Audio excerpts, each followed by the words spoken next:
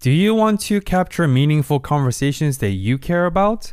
Spotify for Podcasters allows you to make a podcast super effortlessly, distribute it automatically everywhere, completely free, and even earn money doing it. Did I say free while making money? What happened to capitalism? Use your phone or computer, hit press record, upload, and start creating today. You can also monetize your podcast super effortlessly through features like ads and subscriptions through the platform. If you have been following the Discover More journey, you know that I've been using Spotify for Podcasters since 2020. Download the Spotify for Podcasters app or go to spotify.com/podcasters. Spotify.com/podcasters to start creating immediately. Hey everyone, welcome to another episode of Discover More, where we strive to accelerate the learning process together through intentional dialogues. My name is Benoit. And my name's Aiden. This podcast was built on the foundation of approachable guests, synthesized experiences, and relatable lessons that will help you grow throughout your journey. Thank you for tuning in this week. We hope you enjoy and continue to discover more.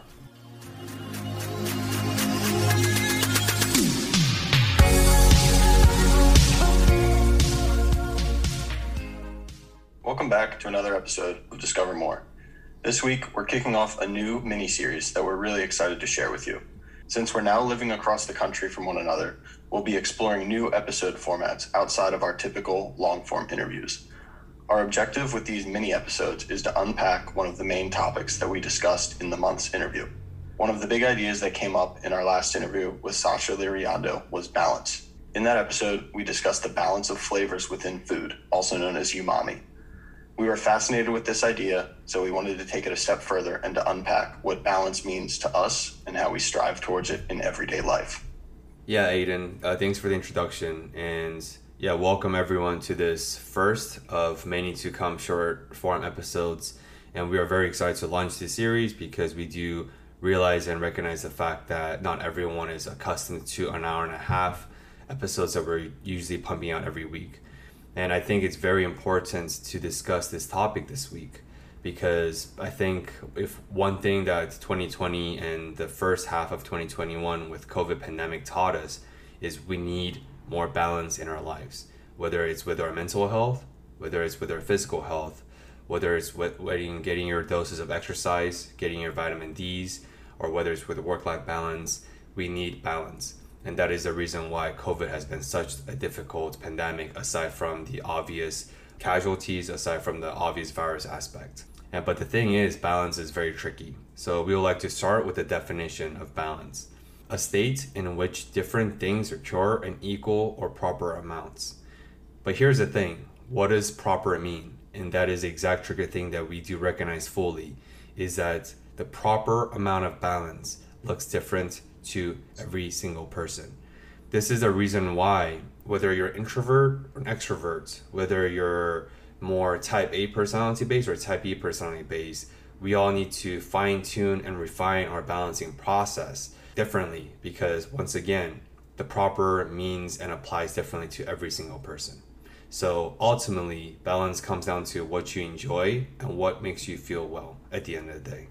Definitely. And not only does balance look different to each individual, but I believe that it looks different to each individual at different points in our lives. So maybe we need a different amount of work or play in our life, depending on what other things are going on in our lives. I look at balance when it comes to three main pillars, and that's balancing work and play, creation and consumption, and connection and solitude. Right. And I think, as Ben pointed out, these all are different needs for each specific person, but then also within each specific person, they look different based on what's going on. So maybe your boss or company defines work-life balance differently than you do, or perhaps your friends live the rest versus party balance differently than you do. But in either case, it's really people's expectations and other people's opinions that are ultimately the biggest barrier to creating balance within your own life. Now, this idea of expectations is something that I've been thinking a lot about recently. It was introduced to me by a coach that I just finished working with around the idea of society's expectations and how we receive shoulds from the expectations of other people. So in our coaching program, he argues that the word should is the most toxic word in the English dictionary or the English language. And over the last 2 months, I've recognized this is super true, because anytime we use the word should, it's giving our power away to someone externally. Anything that we should do is ultimately an opinion of someone else. It leaves us making decisions based on other people's opinions rather than our own. So what I've learned to do is just replace the word should with want to or don't want to. And I think that creates a recognition of what you truly want to or don't want to do, rather than what society's expecting you to do. I think a lot of us, myself included, lives lives of shoulds, what job we should get, where you should move, what age you should do a specific thing.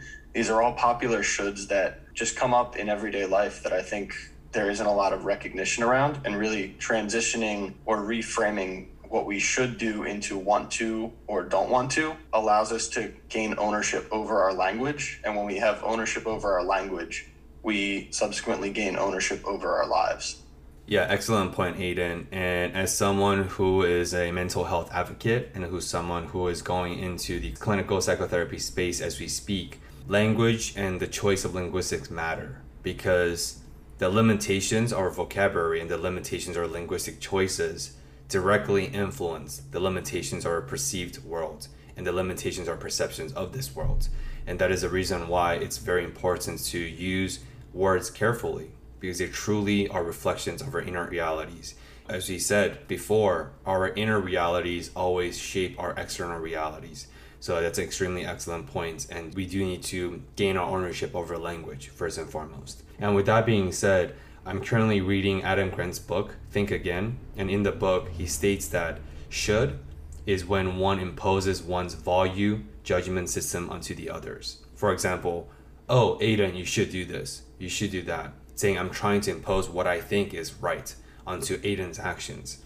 Or he states that it's when we are operating in what he calls prosecutor mode. Oh, you should do this. You shouldn't do that. Means I'm trying to prosecute you for your actions based on my value system. So Grant states that prosecutors and lawyers belong strictly in the courts, not in this world, because you don't really gain much by prosecuting the opponents based on your belief systems. Instead, Adam Grant urges the readers to operate more on the curious mode, which means asking more why, asking how. And that is why we want to conclude this episode by establishing and discussing openly how can we collectively and individually create balance in our lives. Yeah, excellent points, Benoit. I think you just pointed out a really interesting idea and almost the ethos of what we're trying to talk about. And it's the fact that balance is created, not found. I think for a while I was thinking about how to find balance, kind of seeking for it in external places. But really, the idea that we'd like to drive home is that it's created through awareness and refinement. So what I mean by that is it's a trial and error process where we try different things and then reflect on how those are impacting how we're feeling and how we're showing up. So for me, I've found through experimentation, sometimes I need to go spend more time with other people. Other times I need to go reflect by myself. Sometimes I need to go play a sport because I've been working too much. Or sometimes if I don't feel like doing anything, I'll try and just get the smallest thing done, maybe making my bed or preparing a home-cooked meal. But really, that process of self-awareness as a forefront, following that awareness with intuitive movement or intuitive action, whether that's work, whether that's play, or even if it's just rest. But really, that process of awareness, intuitive movement, and then perpetual refinement. So refinement meaning continuing to reflect and continuing to improve, and that this process never stops, right? So creating balance looks different to everybody, but it really comes from that place of awareness, intuition, and refinement. Distinguishing the difference between finding and creating is such an important distinguishment, aside from what we talked about, the importance of linguistic choices. I think because by using the word choice such as finds, we are tricking ourselves, because there's not a magic button you can find. It's not like balance is hidden somewhere in this room for us to discover, right? It's not a Easter egg hunt, but rather it's a cultivated practice. just like anything else in this world. Whether you want to get better at benching, whether you want to get better at going on first dates, whether you want to get better at articulations, public speaking, you can't find articulation. You have to create those through practice. Similarly, I think that's the exact same ethos we want to convey through the distinguishing the difference between finding balance and creating balance, is that you have to create it through continuous practice. Because if you can't find balance in the little things in life, how can you possibly find balance when it truly matters? When you're dealing with the large crossroads in life, when you're dealing with the large responsibilities, whether it's promotions, whether it's your firstborn, whatever the major events may be. Yeah, and what you said really reminds me of a book that I read by Michael Singer called The Untethered Soul. And in it, he describes balance really, really well. He writes, "All the great teachings reveal the way of the center, the way of balance. Constantly look to see if that's where you are living or if you are lost in the extremes. The extremes create their opposites. The wise avoid them. Find the balance in the center and you will live in harmony." So what he's arguing there is really to just avoid extreme anything and really to embrace a more holistic, center-facing approach to whatever it is in life. So if you're trying to train super hard, maybe create balance of, yes, strength training really hard, but also doing yoga to complement those things. Or if you're trying to create something, whether that's a book or a podcast, really giving yourself free time to give space for those new creative ideas to come in, right? You don't need to be working all the time. You don't need to be relaxing all the time, but really creating those balances between work and play or between creation and consumption. I think staying away from either extreme and really trying to focus on the balance of incorporating the benefits of both sides is where the value lies. And two of the, I guess, more tactical approaches that I use to create balance in my own life are moving laterally and creating space. So moving laterally is essentially trying new things or other things that build momentum and confidence that allows you to approach other things in a new way. So say you're trying to write a paper and you have writer's block, but going outside and taking a walk or doing some laundry to then gain momentum and gain confidence in going back to that thing, right? When you disconnect and then reconnect. And this idea really reminds me of some of the work from James Clear. And he writes in his book, Atomic Habits, "Motivation often comes after starting, not before. Action produces momentum."